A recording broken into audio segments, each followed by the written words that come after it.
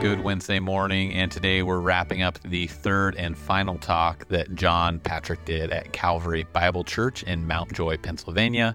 The previous two talks were to the youth group and to the CMDA group, CMDA standing for Christian Medical and Dental Association. And today's talk is going to be the Sunday sermon that John was able to give at Calvary Bible Church. Enjoy. Let's start in the right place with prayer. Let us pray. Almighty God, give us all a deep curiosity about all of your works. Move us to search and question. Give us insight and understanding, a retentive memory, and the patience to ponder and reflect. May we not stop short with knowledge, but proceed to the understanding of the heart. Wisdom to view the world with the eyes of faith. Point out the beginning. Help the completion. Through Christ our Lord. Amen. I often read that beautiful prayer at the start of any project because it puts it into perspective. It was written 7 centuries ago. Every time I pray, I feel discontented because I love proper words in proper places, and I can't come within a mile of a prayer of that quality.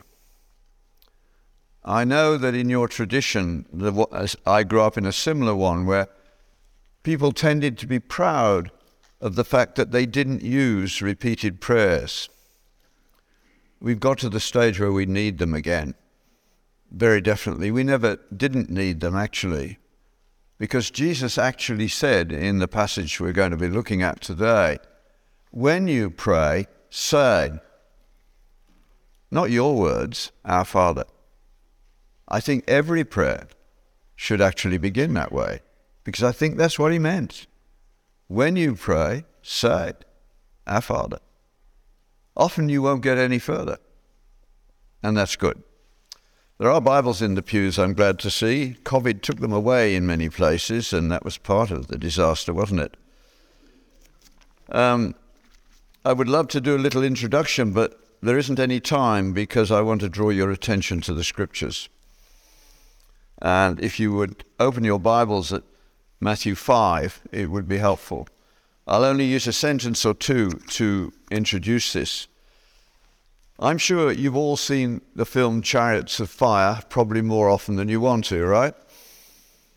But there's one scene in that film where Jenny is upset with her brother because he's been out training and he lost his sense of time and he was late for Sunday school.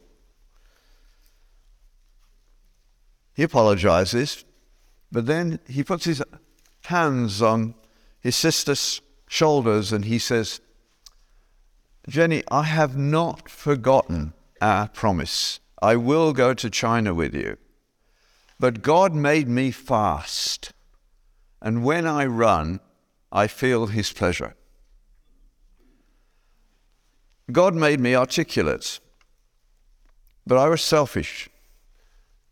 I didn't give the gift back to the giver until I was in my 50s. And if I only helped some of you to do it sooner than I did, it will have been worthwhile coming here this morning. 1995, in the refugee camps after the Rwanda War, I'd had a project running on the borders of Rwanda in Zaire for about 10 years, so I knew the area. My wife organized everything to do with that project and is a total Africa file. It was her excuse every year to go a month before me to set up and 2 months to clear up. I had a deal with the dean of the medical school that I wouldn't bother him if he didn't bother me, but I disappeared to Africa for 2 months every year. I took students with me over the years, and such was the effect on them that everybody in the medical school knew about it. And it was more often than not that one of the students who'd been on that project in the summer would be the valedictorian. I didn't take Christians because most Christians in the early part of their university career are a bit of a pain in the backside. They think they're okay, and they're a bit unaware of what's going on around them, and I like them to be over that phase. God picks that too. We should be concerned for all the while. But I was bullied into going to Africa. I didn't want to go, but missionaries bullied me to go, and my wife immediately cooperated with them, and the children insisted, so I lost the argument and we went. I went because I was a world expert on the treatment of severely malnourished children. We'd done the work in Jamaica. We could take any child, however severe the malnutrition, within 5 hours of death and bring them all the way back to normal with nearly 100% success. In famines, the death rate is still 40% in that group of children. And when American pediatricians arrive, they make it worse because the real way to do it is so counterintuitive. But having done that work, I'd been following the literature every year, waiting, expecting that nutrition programs in Africa, which have never worked, would work. Didn't happen. It's beginning to happen now. We'd done the work by 1979. So I wasn't arrogant enough. I'm pretty arrogant at times, I guess, but I wasn't arrogant enough to think that I could do what hadn't been done before. And so I didn't want to go. I wasn't an expert in communication anyway, I thought, because I was fooled by the Faculty of Education as to what it involved. But we went, and the project transformed my family. It didn't do much for Africa initially. But I can tell you, there's no better way to get to know your children than surveying in an area without any roads, walking for 5 hours through the rainforest with your children. It's very good. All my children said those long walks from village to village changed their lives. They're all in the faith, and they're envious of their oldest sister because she's lived in Malawi for the last 20 years, picking up children that have been abandoned. So I now have 100 legal black grandchildren. That's a wonderful family history to have. But I always decided what Christian work I would do. I did things that Christians thought were good, but I made the choice, not God. He pushed. He was in charge, actually, all along. As looking back, I now understand to some degree. Until 1995. 1994, the Rwanda War blew up. It was horrendous. It was not, by the way, a genocide. That's propaganda. Both sides are equally culpable. There were no angels in this. Both sides would have wiped out the other side, and that's been their history for centuries. But the war was horrendous. And we were actually doing a 5-day trek through the Itumbi Mountains where there are no roads and about 90,000 women without any health services. I loved those kinds of terrains. I loved traveling in places where people haven't been. But we carried a shortwave radio with us because you need to know what's going on, and the BBC are the best source. And about 2 days in, we heard that the war that had been simmering between the Hutu and the Tutsi was blowing up in Rwanda.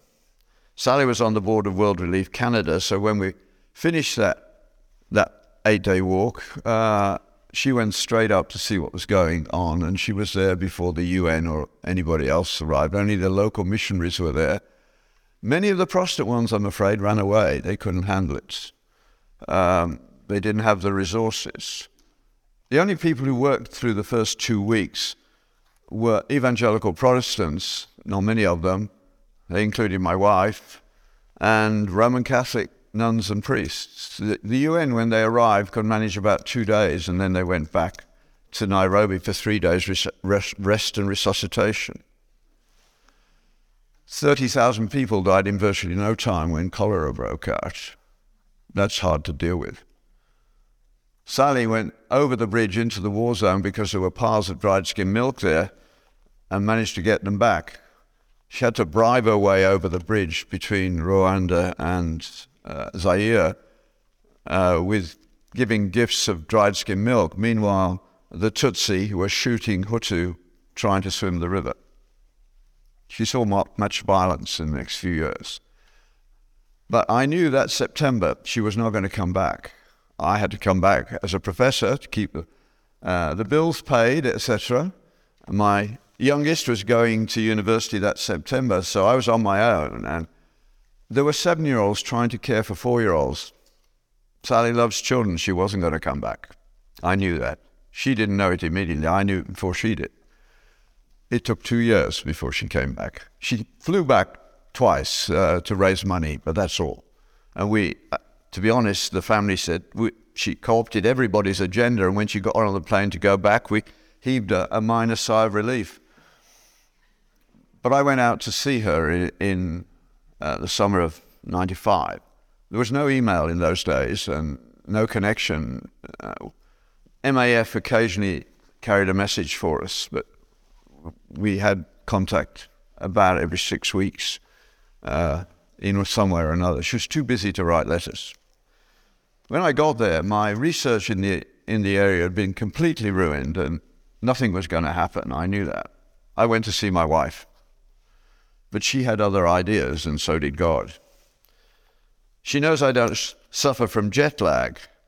So the morning after I arrived, she said, "You're going to meet the leaders of my refugee camps this morning. They need to talk to you. They want to talk to you." I said, "Sally, you don't mean that. We live in Canada. We are very comfortable. I live in an ivory tower. They've lost everything. What have I got to say to them?"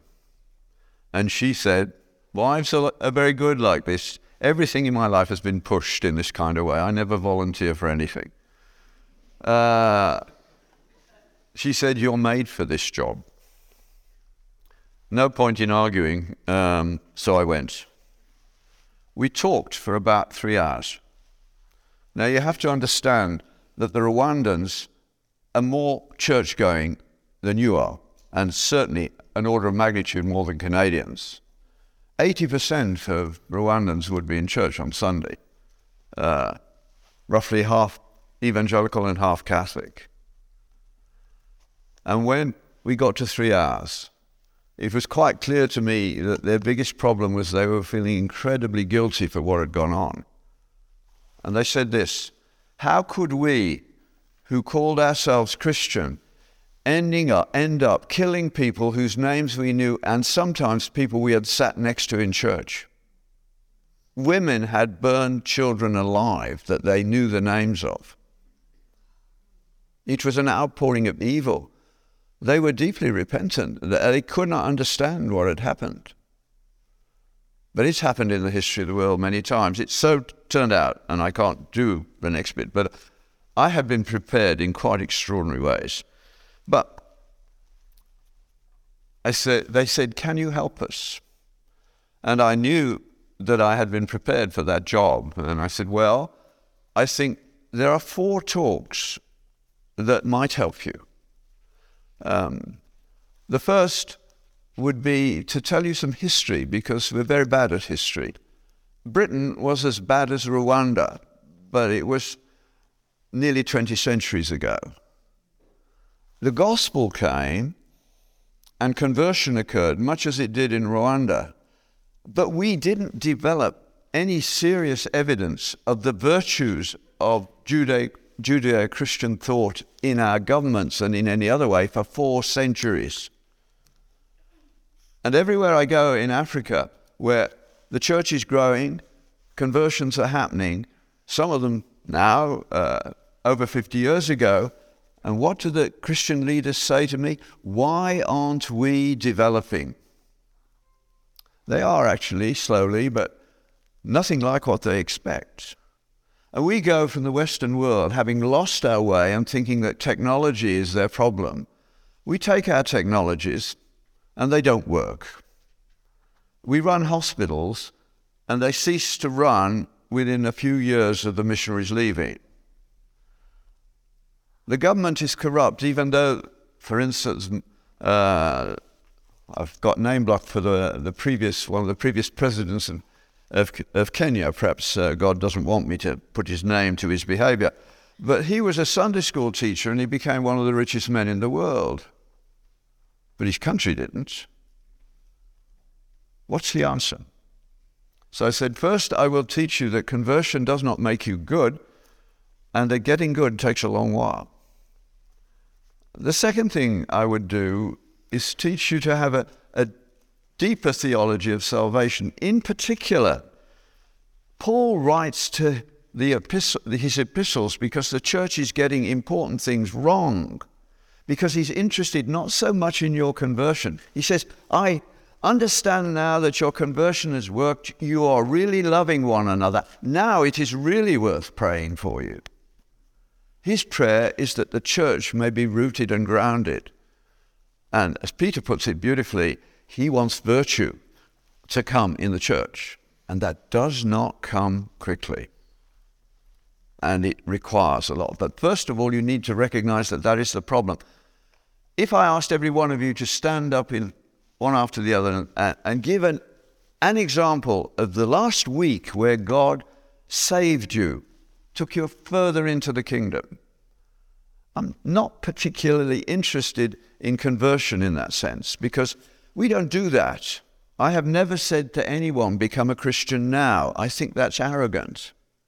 Jesus didn't even say it to Nicodemus. He said, you can't get the conversion you want from where you are now. The Spirit has got to come to work. Conversion is the work of the Spirit, not us.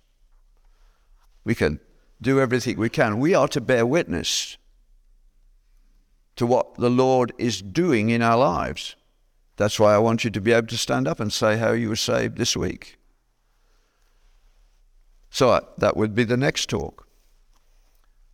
The most important one is, in many ways, is the third one.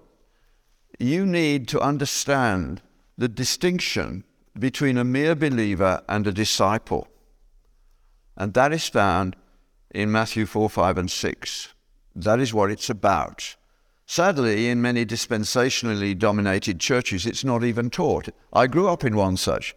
They knew their scriptures well, but they never preached on I never heard a sermon on the Sermon on the Mount. But this is our Lord's longest, it's not a sermon as you'll see in a moment, but it's the longest passage we have of Jesus' teaching. And we don't take any notice of it. We pretend, well, it's before salvation. It's not really for us. Get real. Jesus never wasted his time. And the Holy Spirit never wasted his time in determining what should and should not go into the New Testament. And this is the longest passage we have.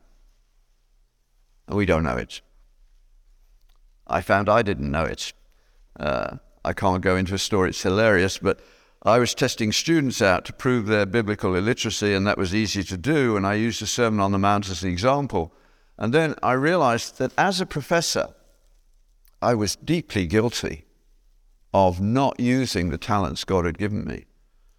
I rarely took notes to give undergraduate lectures. Why would I? Wasted my time. I took a folder so they didn't realize I didn't have any notes, and turn them over, It had nothing to do with the lecture. But I couldn't do that with our Lord's Sermon on the Mount. I couldn't give a coherent account of what I had read and studied. The test of whether you really have learned something is, can you get up and talk your way through it without looking at the text? Now, I brought the text with me today. I'm not actually reading it, but I might at some point. It's not my Bible. I travel with a very little one, but I need one here, so it's my hostess's Bible. The most interesting thing is I want to read what she thinks about it. But I won't. So I learnt the Sermon on the Mount by heart. Bonhoeffer had taught me that, and I'd been somewhat discontented with my faith, and things were happening. And Bonhoeffer said, when you're struggling, ask God to give you a passage of Scripture from him to you personally. just add it to your prayers. Lord, I need a passage of Scripture to come to life for me by your hand so that I can't deny that, and to guide my life. He will answer that. It might take weeks or even months. In my case, it have probably been a couple of months that I've been praying that pretty frequently. And then when I realized that I couldn't approach the Sermon on the Mount with anything like the rigor that I would do everything else I do in my life, that's not acceptable. You can't have a lesser quality of work for what you say is of eternal importance. It's not. It's irrational. It's stupid. And it ruins your life. So put it right. And Bonhoeffer explained what would happen. First, you read it every day until you've got it in order. And I mean, if you've got a mind like mine, it doesn't take long. A few readings and I could more or less recite it. But then the important thing happened. I'd actually heard Martin Lloyd-Jones preach on this passage years before. I could still remember bits of it. But now, what he was saying, my empathy for him just grew. What Jesus is doing here is absolutely stunning. And what you've got is not an account of what he said entirely. A professor can recognize what this is. This is very, very good notes. Technically, it would be a précis, not a summary altogether. Matthew, fortunately, is very good. I love the portrayal of Matthew as something of an autistic kid who will focus on something with great intensity, which is exactly what you would need. That's one of their strengths. They have many burdens, but they do have that strength in most cases. So, what's going on here? Well, Jesus had been healing people after the sun went down on the Sabbath. The next morning, he woke up in the village, and he looked out at the village, and he saw the crowds, and he spoke with his Father. He said, I do nothing except what the Father tells me. And the question was, what do I do? I was thinking of teaching today, but look, there's lots of people to be healed. And the answer was, go and teach. If we had the healing powers of Christ, we would spend our whole life healing. And all the people we healed would die. What he taught on that hillside, I visited the place where it's supposed to have happened, and I could imagine it happening. What he taught on that hillside changed the world. Because it's this passage and what it contains which created the kind of discipleship which could go through all the doldrums and the difficulties of life. First time we went to Africa, medical missions in particular, the missionaries never learned the language because the day they arrived, they start operating and doing medicine, and they never get time to really learn the language beyond what they need for medicine. So when it comes to their weekly devotionals, which most of them run, they were living off tapes, sermons from America which had virtually no connection with what they were facing. We went out there. I went out for a technical reason. I didn't go out for Christian reasons. But when I went to their first session, I said, why don't you do at least an ordinary Bible study? They said, we don't have the energy. Could you do it? So one of the best things I did that summer, and they still remind me of it, was to teach them how to read Matthew 4, 5, and 6. It took all summer. You've got another half hour or so at the most. There's a 3-hour or a 1-hour CD out there somewhere. It's probably on the bits of it are lying around. If anybody wanted to do more, I'd gladly do the rest this evening. But John Stott says that if you want a single line to tell you what this is going to do to you, Jesus is going to say to you, you have got to be different. You have got to be so different that other people see it. You should never try to evangelize the people you work with because they're watching you. That's your evangelism. So they sit down. I like to think that it was Matthew's conversion story because he puts his conversion after the Sermon on the Mount, not before it. And given his psychological tendencies, I don't think he'd get his chronology wrong. He had sold his birthright for a mess of pottage. he'd become a tax collector to make a lot of money and be hated by all his own people. So he had lots of friends of the sort you have when you've got money, who are no friends at all because they disappear when your money does. And he knew it. I like to think that he had ripped Jesus off at some point. And for the first time in his life, instead of somebody being furious, he saw someone looking at him with pity. And he had never been pitied in his life before. So he never forgot. This is artistic license on my part. So when he heard that Jesus had become, in his terms, a traveling rabbi who was doing miracles, he was going to go and see because he wasn't far away. So I presume he said to his helpers, you can rip me off today. I've taught you how to do it. I'm going to listen to this man. He heard where he was. I like to think of him arriving a bit late, and he gets to the village where he heard he was. Nobody was there. One of the old people, I said, where is everybody? They pointed. They're up on the hillside, look. They're just settling down. So he had to run, and of course he's out of condition. So he arrives, breathless, and the first words he hears are, "Blessed are the poor in spirit."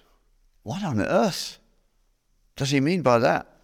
But of course any professor reading this knows that these are aphorisms, and aphorisms have to be interpreted. Each of them needs to be interpreted. And as you do that, they grow in meaning, and the structure of them becomes shatteringly brilliant. He says, "For theirs is the kingdom of heaven." What on earth did he say next? Well, he's saying it to you and me as well. He says, if you're going to become a disciple, the first step is to have incredible humility within, not as an effort on your part, but as a recognition of reality.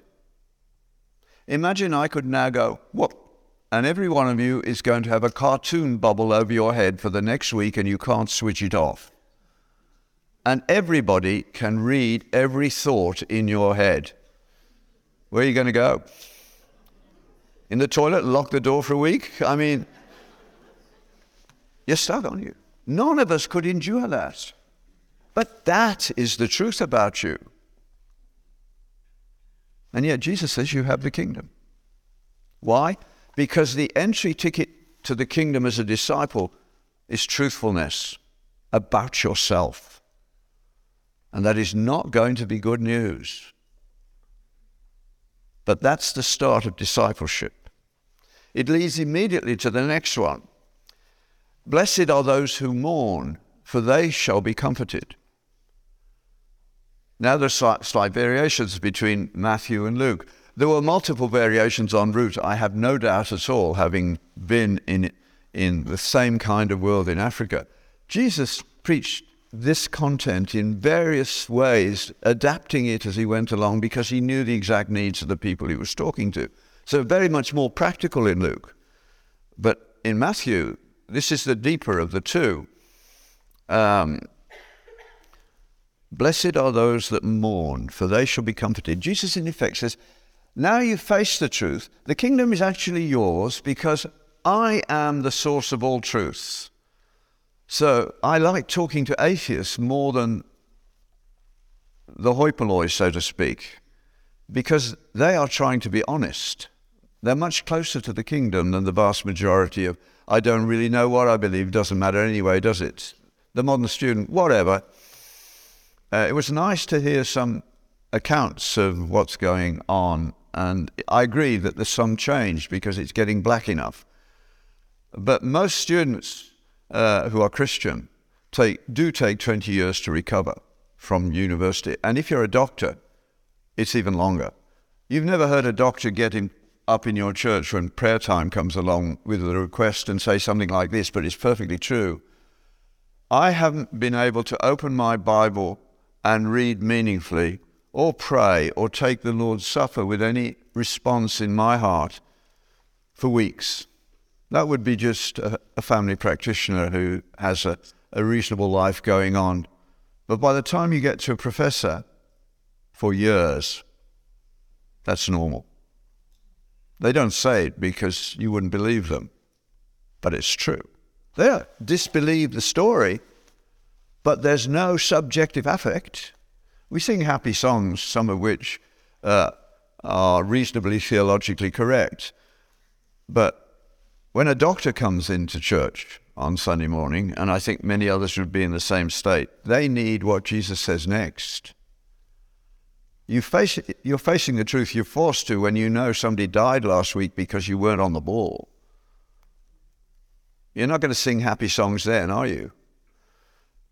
But it happens to every doctor at some point, many times in some cases. But Jesus has said, the kingdom is yours. But he says, that's not enough. That's the connecting thought. Not enough. It is yours, and I always keep my promises, but you've got a lot of work to do. And it starts with mourning for your own state. Lewis captures it beautifully in Mere Christianity, where he says this: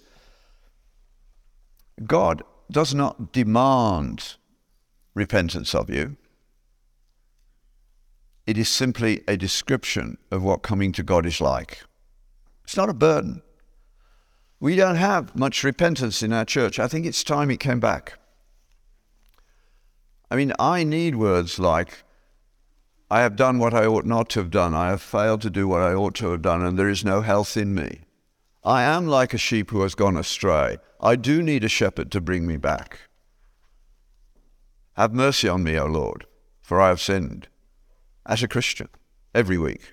I can't even drive to church most days without breaking the law. And many of you are the same. Not good. But without repentance, there can be no admission to real fellowship with God. Because he will not endure sin in his presence.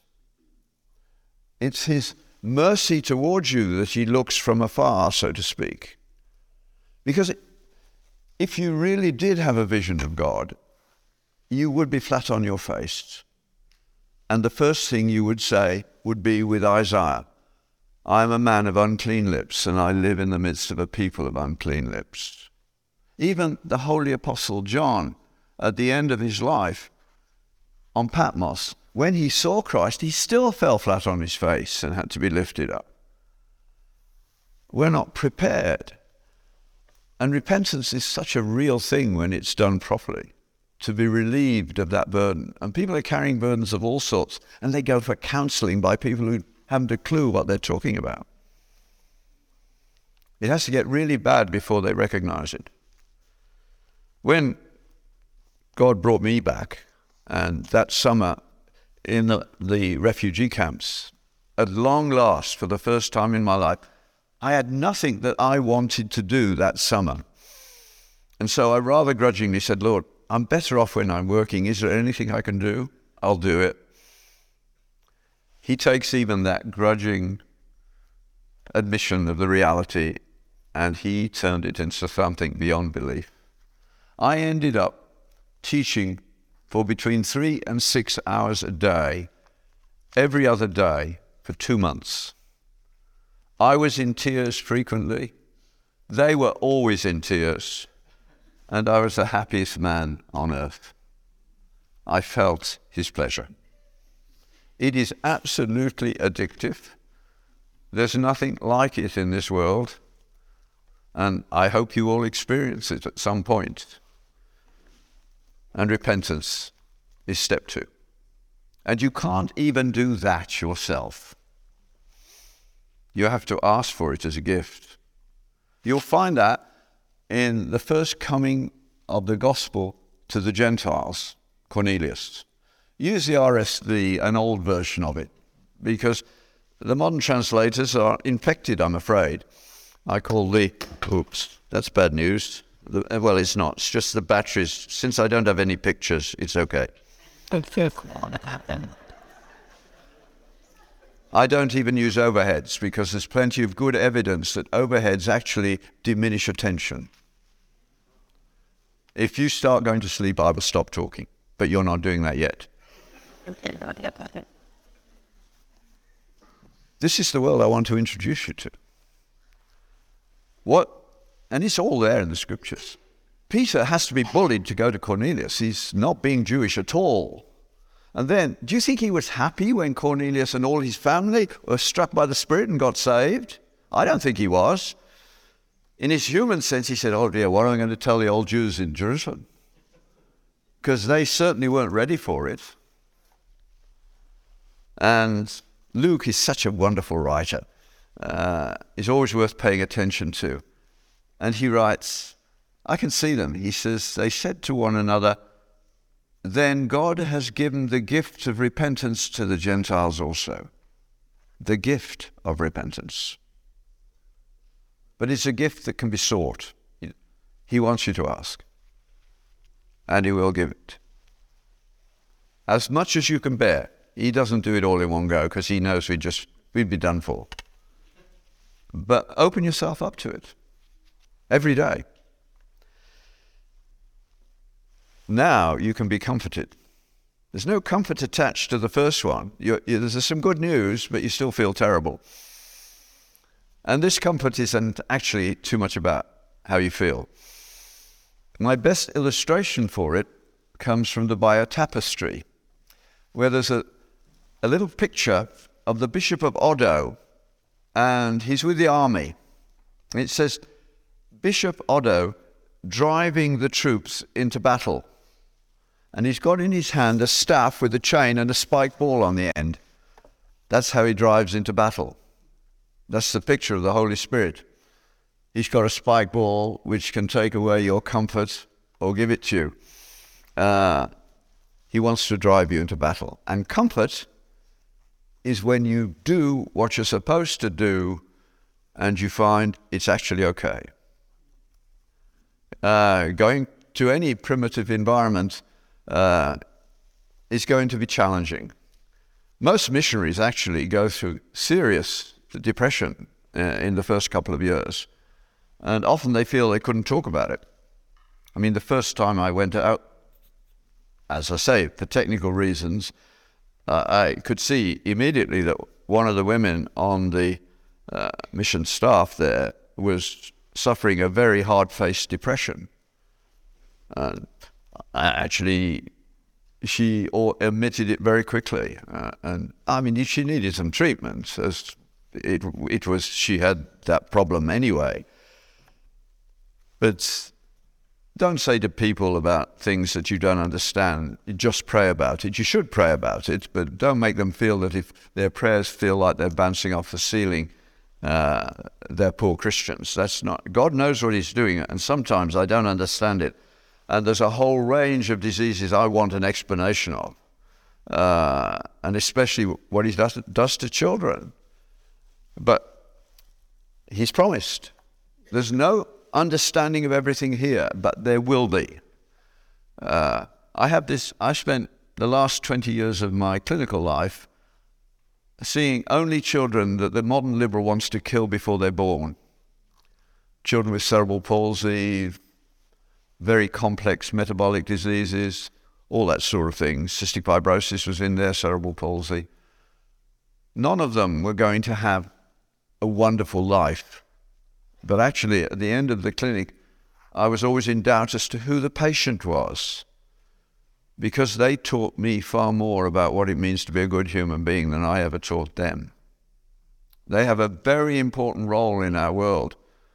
I'm sorry there isn't a wheelchair in here, and there aren't more handicapped people, and there aren't more young men who are handicapped at the moment more than any other group. You need a notice outside saying, young men welcome. They need you. It's the only way out. So that moves on to the next one. When you've been comforted and are stronger, he says, right, now you must become meek. Blessed are the meek, for they shall inherit the earth. That sounds good. You're in for a bit of a shock. This was the beatitude that yielded last to my scholarly poking around in the literature. It was Barclay, actually, in a lovely little essay somewhere, which I've forgotten where it is. but he's brilliant on New Testament street Greek. And the word that is translated meek, praus, has a wonderful story attached to it. It's a lovely metaphor. It's used to describe a horse that has been broken in, trained, and is now ready to ride into battle. Got the picture? You are meek when you can say to the Lord, ride me into battle today. That's what he wants to do. And your duty, very simple. Does the horse have any big plans for the day? No, neither should you. Just obey. I mean, love in the Bible is defined in the most brilliant way, isn't it? If you love me, keep my commandments. Nothing about feeling there at all. Feeling is God's province. It's very important, but we can't, if we make it up ourselves by happy clappy songs or whatever, it will evaporate by the time you get to the door. But when you go down through this process, as I did in the refugee camps that summer, I was the happiest man in the world, with tears running down my face frequently, because I felt his pleasure. I felt his pleasure. That's a different order of magnitude. To be meek, then, is to seek to be obedient. Not so very long ago, I was speaking in Fresno in a doctor's home, so huge, about 50 people there, and one young woman burst into the room just before I started. Very energetic young woman, a surgeon. She said, "Good, I'm not late. I remember you every morning in the parking lot as I go into the Department of Surgery, and I say, 'Lord, ride me into battle today.'" I was glad to see her again. You need to be like that if you're the only woman in a rather paternalistic, at best, male-dominated department. But that's the way it works. And you get the kingdom. That doesn't mean a Ferrari in the garage or a few Dior dresses in the cupboard. No, it doesn't mean that. Who was richer, Princess Diana or Mother Teresa? They didn't die very close to one another, accidentally, I'm sure. If you've been tempted to say Princess Diana, it's back to the beginning of the Beatitudes and ask God to show you what that means about the truth of your heart. Because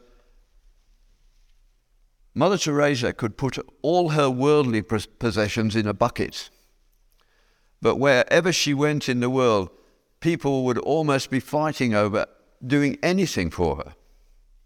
She was loved in a way that Princess Diana was looking for, and I suspect sadly never found. So Jesus is now working on your idea of what riches are. You know, I look at the grace which I should have seen so clearly enough in my life from where I am now in my 80s, and I'm devastated that I didn't see it before. But every time I look at my family picture, we have, with a few hangers on, usually 50 to Christmas, Easter, Thanksgiving. And within our family, there is no divorce. Can you imagine getting that size of people together without divorce in America today? And it's the thing that students in university hate most. I love going to liberal university and teasing them at this point for good purpose. And I will say something like this: I've only been in your university a few hours, but I do know a few things about you. I know, for instance, that you all hate divorce. And of course, you see the PC people. And I say, hang on a minute, I can see some of you want to cancel me on the spot. But I can also see the bubble, particularly over the heads of the young people, and especially over the heads of the girls. And you do hate divorce. And I can tell you why. If it hasn't happened to you, it has happened to your friends. Has any child ever enjoyed it? No. They may accept its inevitability because you stupidly got married without proper counseling and without becoming a real Christian. And churches don't offer proper counseling in many cases. I think one of the best pieces of advice I've ever come across, and I think is absolutely true, if you are sleeping with your current friend and are thinking of getting married, stop sleeping with them for 2 years before you marry.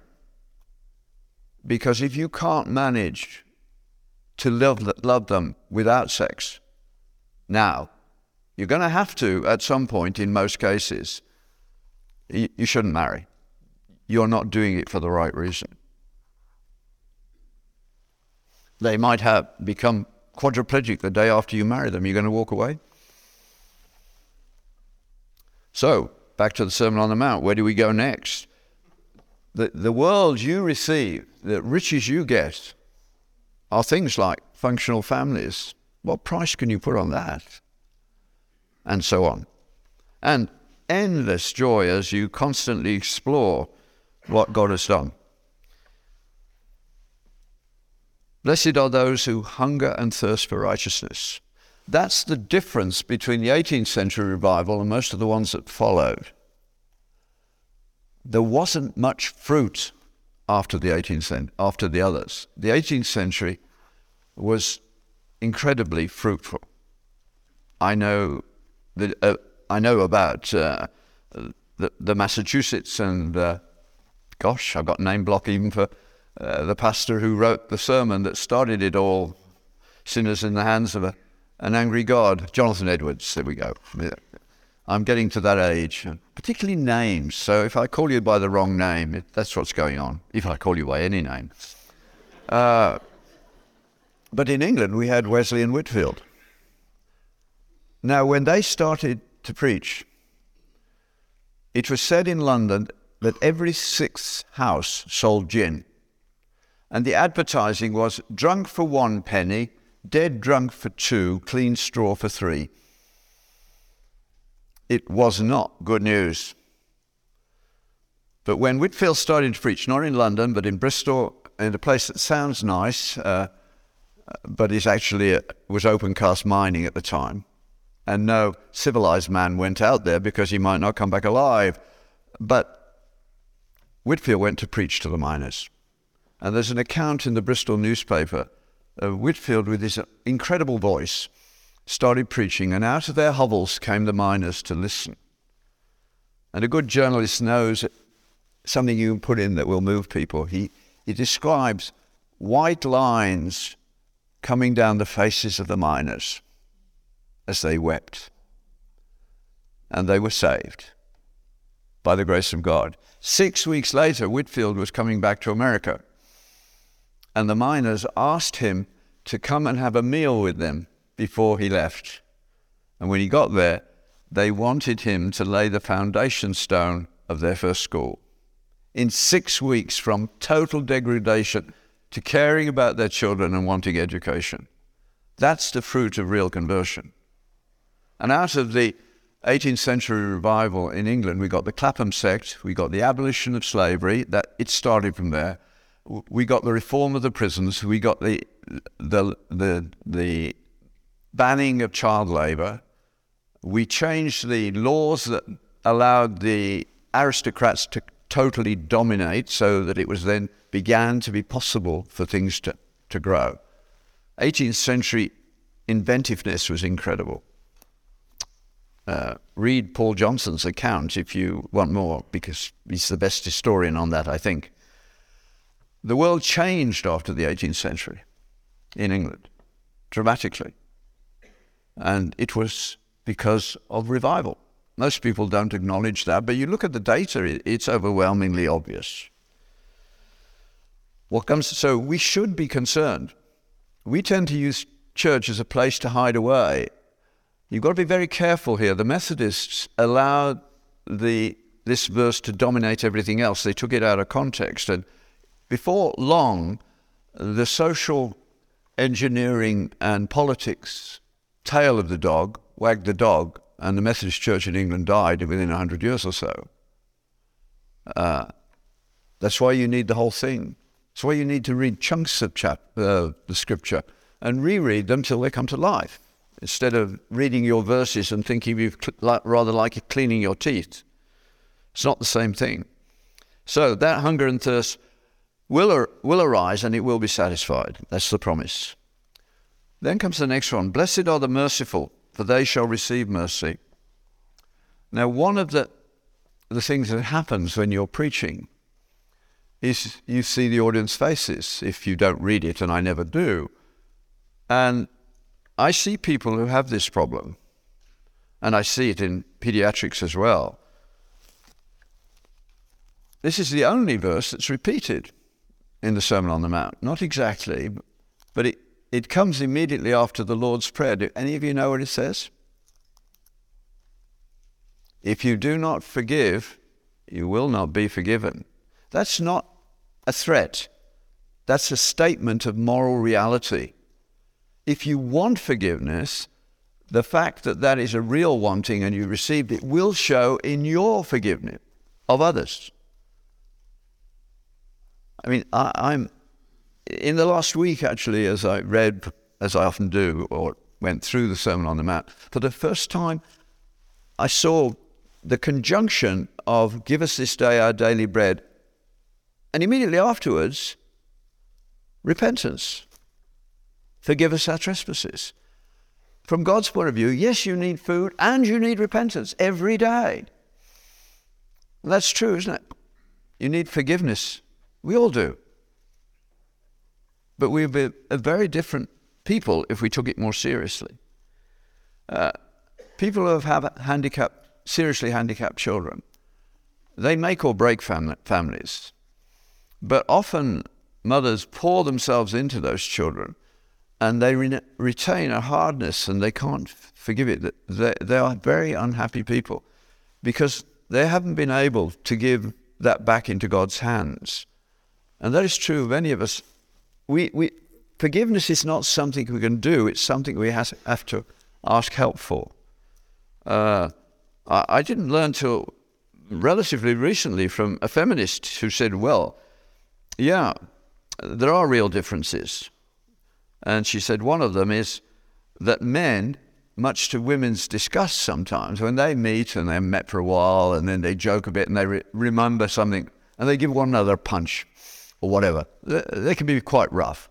But then they shrug and go off to the pub for a drink. Women don't give away those.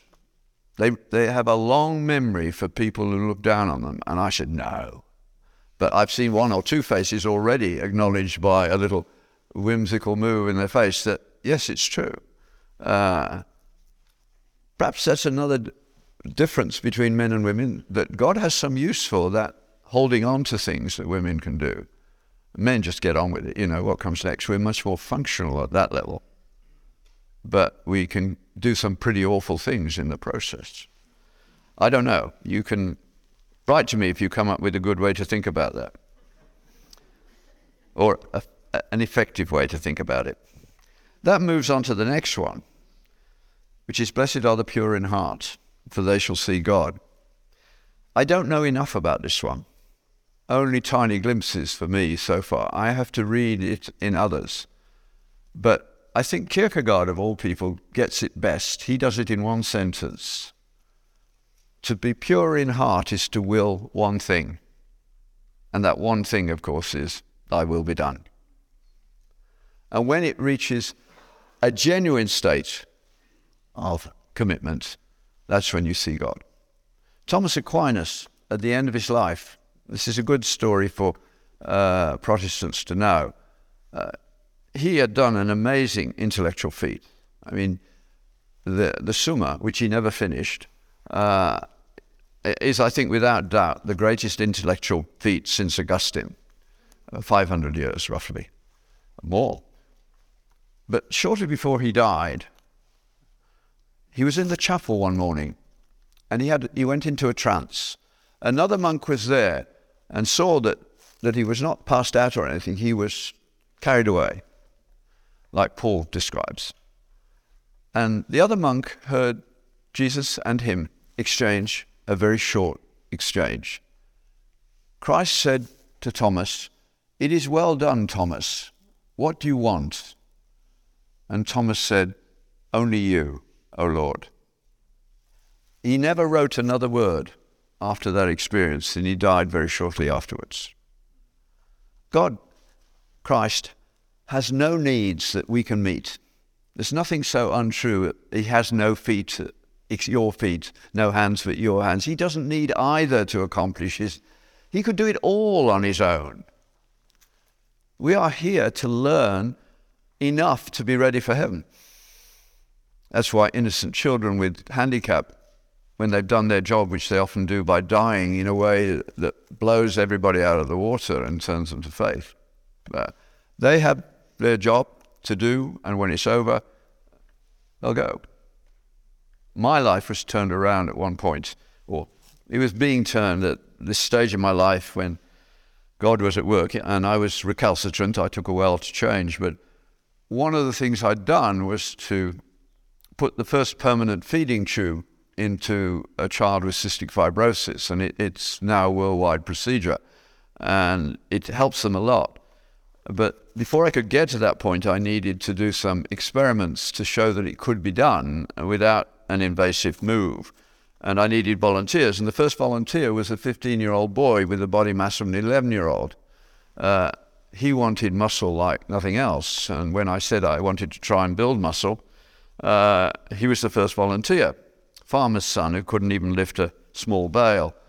And I said, "Stephen, you haven't even asked me what I want to do. Hang on a minute, you might not be willing." He said, "I'll do anything," and he meant it.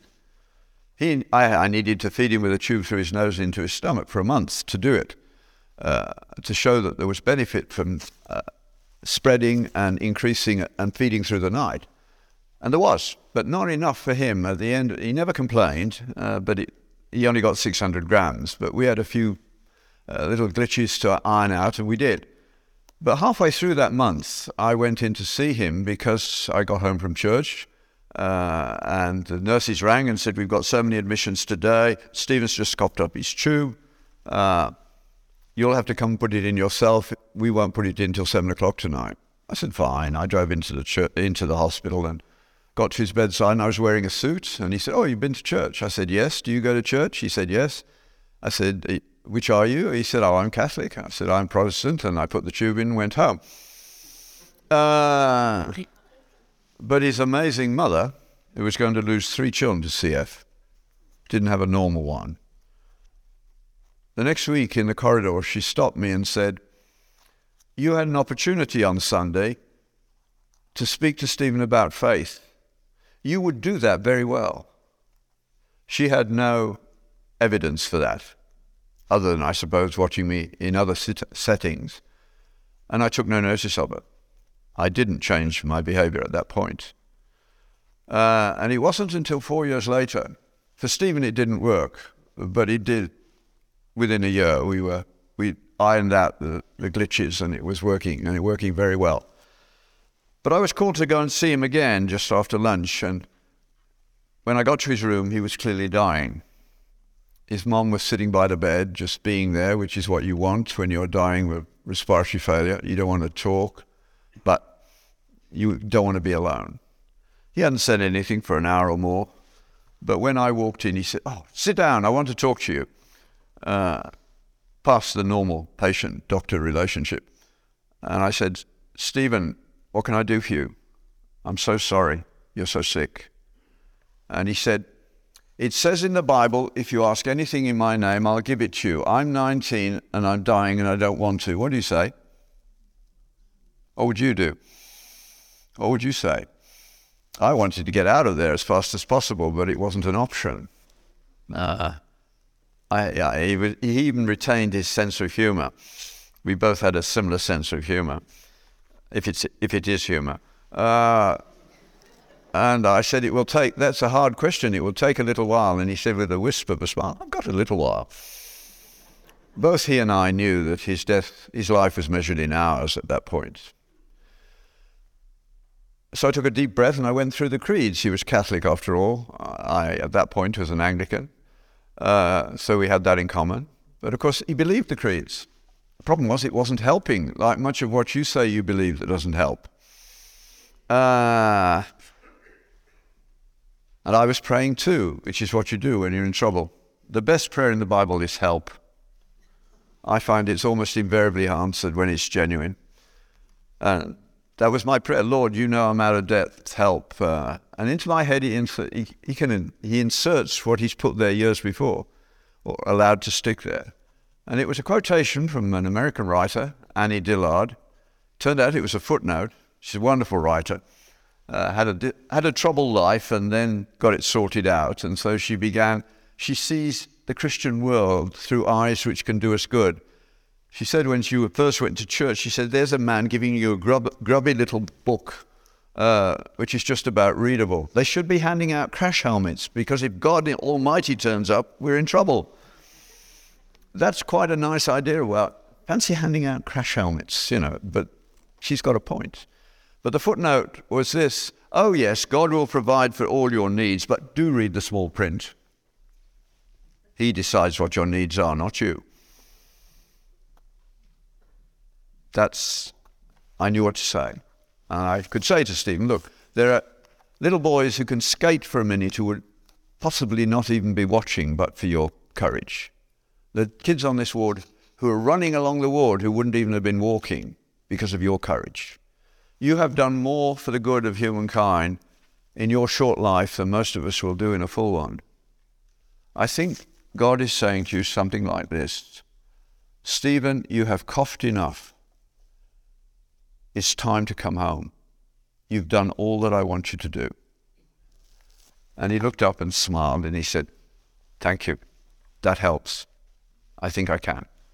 His mother didn't say a word. I'm being told I have to stop very shortly. But she wrote to me about 3 weeks later. And I lost the note for years, and then I found it again a couple of years ago. And it went roughly like this: it was ironic you were not allowed to give Stephen food for his body, but thank God you were there when he needed food for his soul. He'd been asking that question of his priest, his doctor, his family. Everybody had pushed it away till I came along. But of course, it wasn't actually for Stephen, that episode. Stephen was going to have the best answer in the world 3 hours later. It was very important for his mother that he die well. She was going to have to go through this process 3 times. And it was for me. For me, it was a guilt trip. I was one of the few Christian professors in the Department of Medicine, but most of the students didn't know it. And I hadn't had a conversation about faith with a patient for 20 years. So I had to go through the Beatitudes and repent. I hadn't learned the Sermon on the Mount in the way I know it now at that point, but it was part of the process. And change. And I did, thank God. Stephen changed my life for the better. I'm looking forward to meeting him and telling him the story if he doesn't already know it. And that, of course, leads to the next one. When you are pure in heart, I call it blessed are the transparent, for they shall be removed from all committees. Because all committees, even in church, are about power. The power of knowledge. So if you want to get off a committee any time, be as pure as the Lord wishes you to be. Wait for the piece of important information and simply say, who ought to know that? And how do we make sure they do? And you won't get the minutes of the next meeting until after the meeting has taken place. And you never go to another committee meeting. When I left the university, I hadn't been to a committee meeting for about 3 or 4 years. I was on one committee. It never met because I was the chairman. And I did the work. And it was the electives committee, and nobody could do what I did. If they were doing an elective in an accredited medical school, I signed the form. But I could get them to go around the world, stopping off at a mission station in Africa, in India, in Indonesia, and coming back different people. The ones that did it said, amazing. Like the kids who came to Africa with me, they said, I'll never do anything like that in many cases, but it's changed me. I'm so glad I did do it, and some of them couldn't wait to get back. So we're almost there. then once you become transparent, especially academic departments, they're always having trouble because they can't get on with one another, and eventually something has to be done. That's when you'll be asked to do something. And they will eventually do what it says. People will recognize this is not human behavior. It must be because you're a child of God. And then you will be persecuted. And note, here's something for the praise group. Jesus repeats this one. Blessed are those who are persecuted for righteousness' sake, for theirs is the kingdom of heaven. Blessed are you when others revile you and persecute you and utter all kinds of evil against you falsely on my account. Rejoice. It follows, I think, that rejoicing cannot be a feeling because you cannot command your feelings. This is an act of will. And Jesus then, it's a rational Christian response, and Jesus gives you the rationale next. He says, look at the company you've joined, the prophets. They know this experience. I know that experience, says Jesus. You have got reason to rejoice because it's evidence that your faith is real, and there is a reward in heaven where neither moth nor rust corrupt, and thieves do not break in and steal. Brilliant. And that's the setup for the salt where I have to finish. This sequence I go through at some stage, most days, usually in the middle of the night.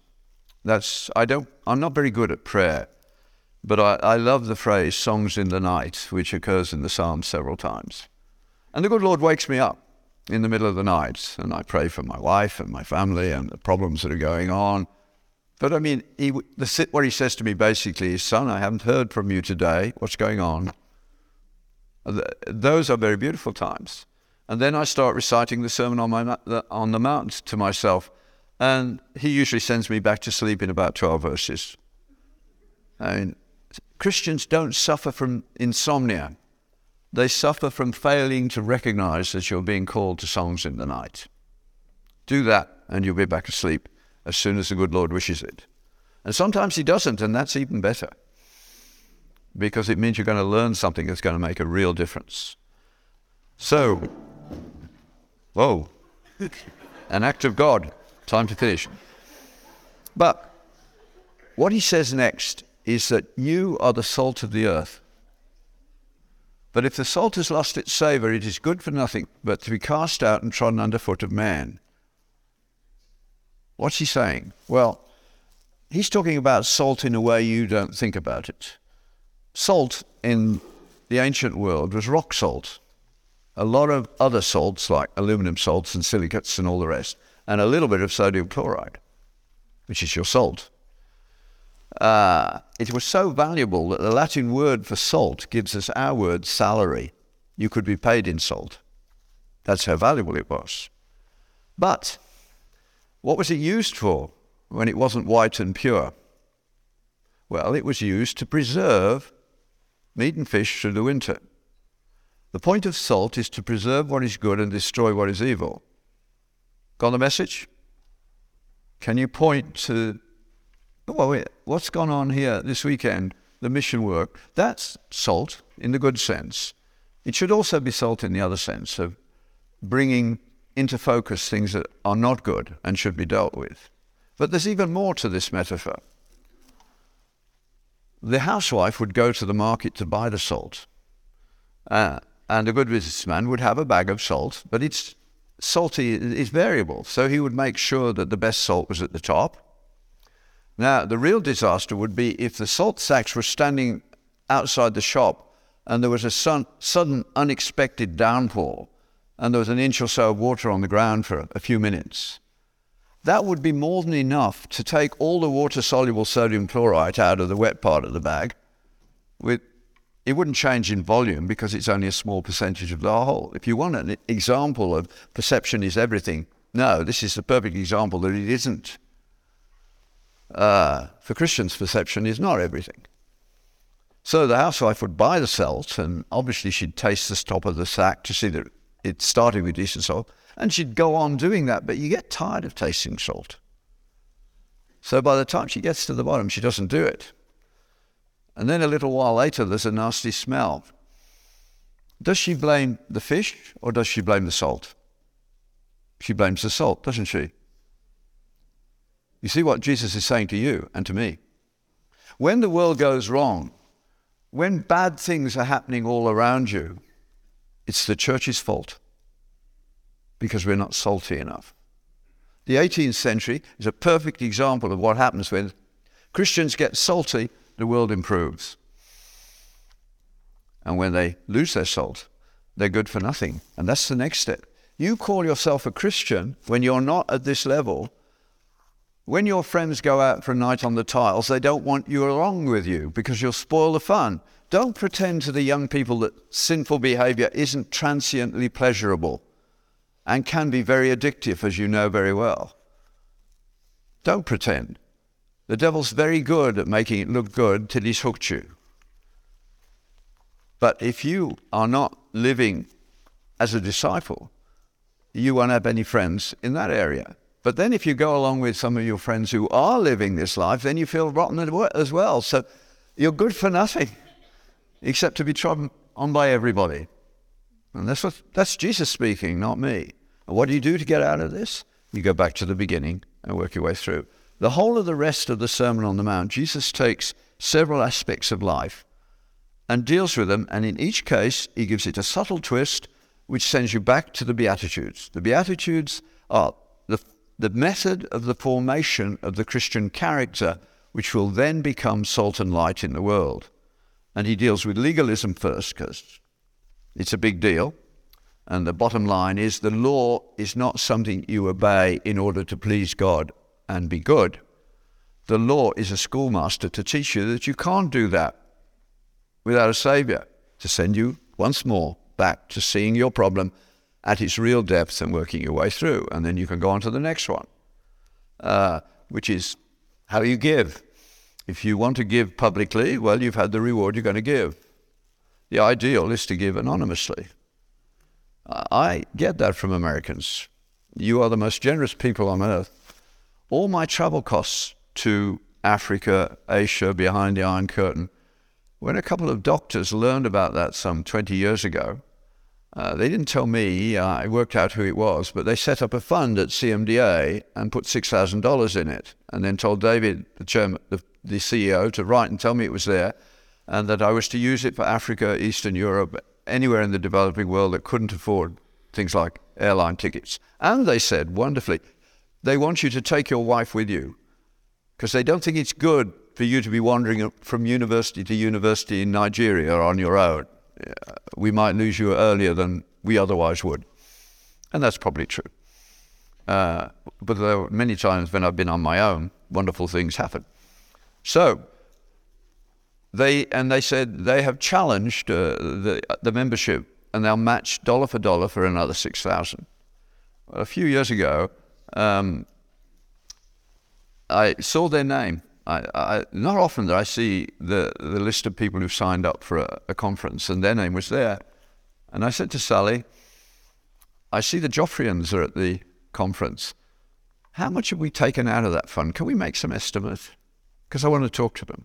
So we did. And when I got to the conference, I found them and said, before it got going, can we have coffee together? I want to talk to you. And I said, well, Sally and I think that you started a travel fund at CMDA, and they admitted they did. They'd been missionaries in Madagascar for quite a while. And I said, have a guess how much money we've taken out of that fund since you started it. And they guessed 30,000. And I said, nowhere near.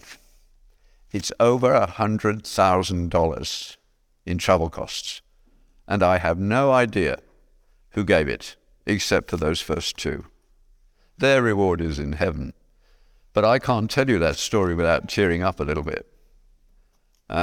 You have been given generosity. You were blessed like no other nation on earth not to have to bother about the nature of good and evil when you founded the Republic, because the founders were good. That's why they were smart enough to put together a constitution which is almost unworkable. When three groups of people, all are very proud of themselves, have to work together, if all three arms of government don't cooperate, nothing gets done. Brilliant. They did that, of course, because they knew that sin would wreck it if you gave anybody power, we're not to be trusted with it. Of course, it's being manipulated in all kinds of ways now. Again, because Christians are not being salt and light in politics.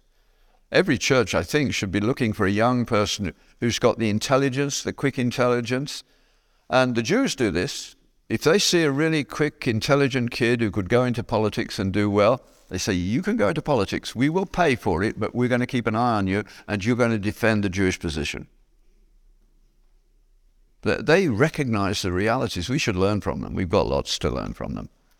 But I must close. Let's pray. Lord Jesus, we come to you and we thank you for all that you've done for us. And we confess that we read your word in a very shallow fashion so often. We thank you for the patience you have for people like me, that you will wait so long. But we pray for particularly the young people here, that they may not lose their way, that they may go deeply into the scriptures, that your training in character may become part of their life. Bless all who are here today, that they may go blessed by you for Christ's sake. Amen. Just going to say a word of prayer for Dr. Patrick. Dear God, we thank you for Dr. Patrick's joining us this weekend, for his willingness to spend time, to talk, to serve, in just the many ways that you've used him over the many years. And we pray that you would continue to draw him closer to you, to be a godly husband, father, grandfather, teacher, and mentor, and that you would keep reminding him of your great love for him. In Jesus' name we pray, amen. Amen. Thank you. I hope you guys enjoyed that talk. If you want John to speak at your church or at your event, be sure to reach out. You can use the links in the description below, and we will see you guys next week.